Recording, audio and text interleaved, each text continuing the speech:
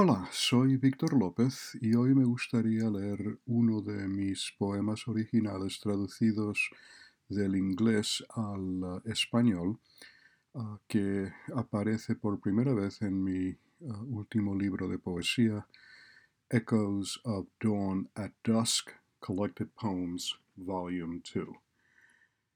Espero les guste. El amor verdadero hace de dos seres un alma completa.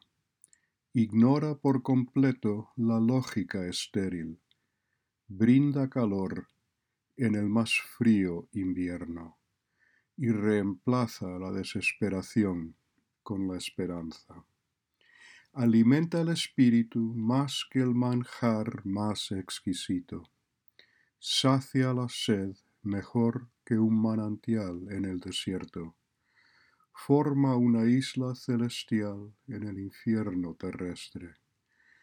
Descierne la belleza pura no con los ojos, sino con el corazón. Hace que uno aspire a ser mejor de lo que es. Une a todos los seres conscientes en el universo, nacidos del polvo estelar de estrellas fallecidas.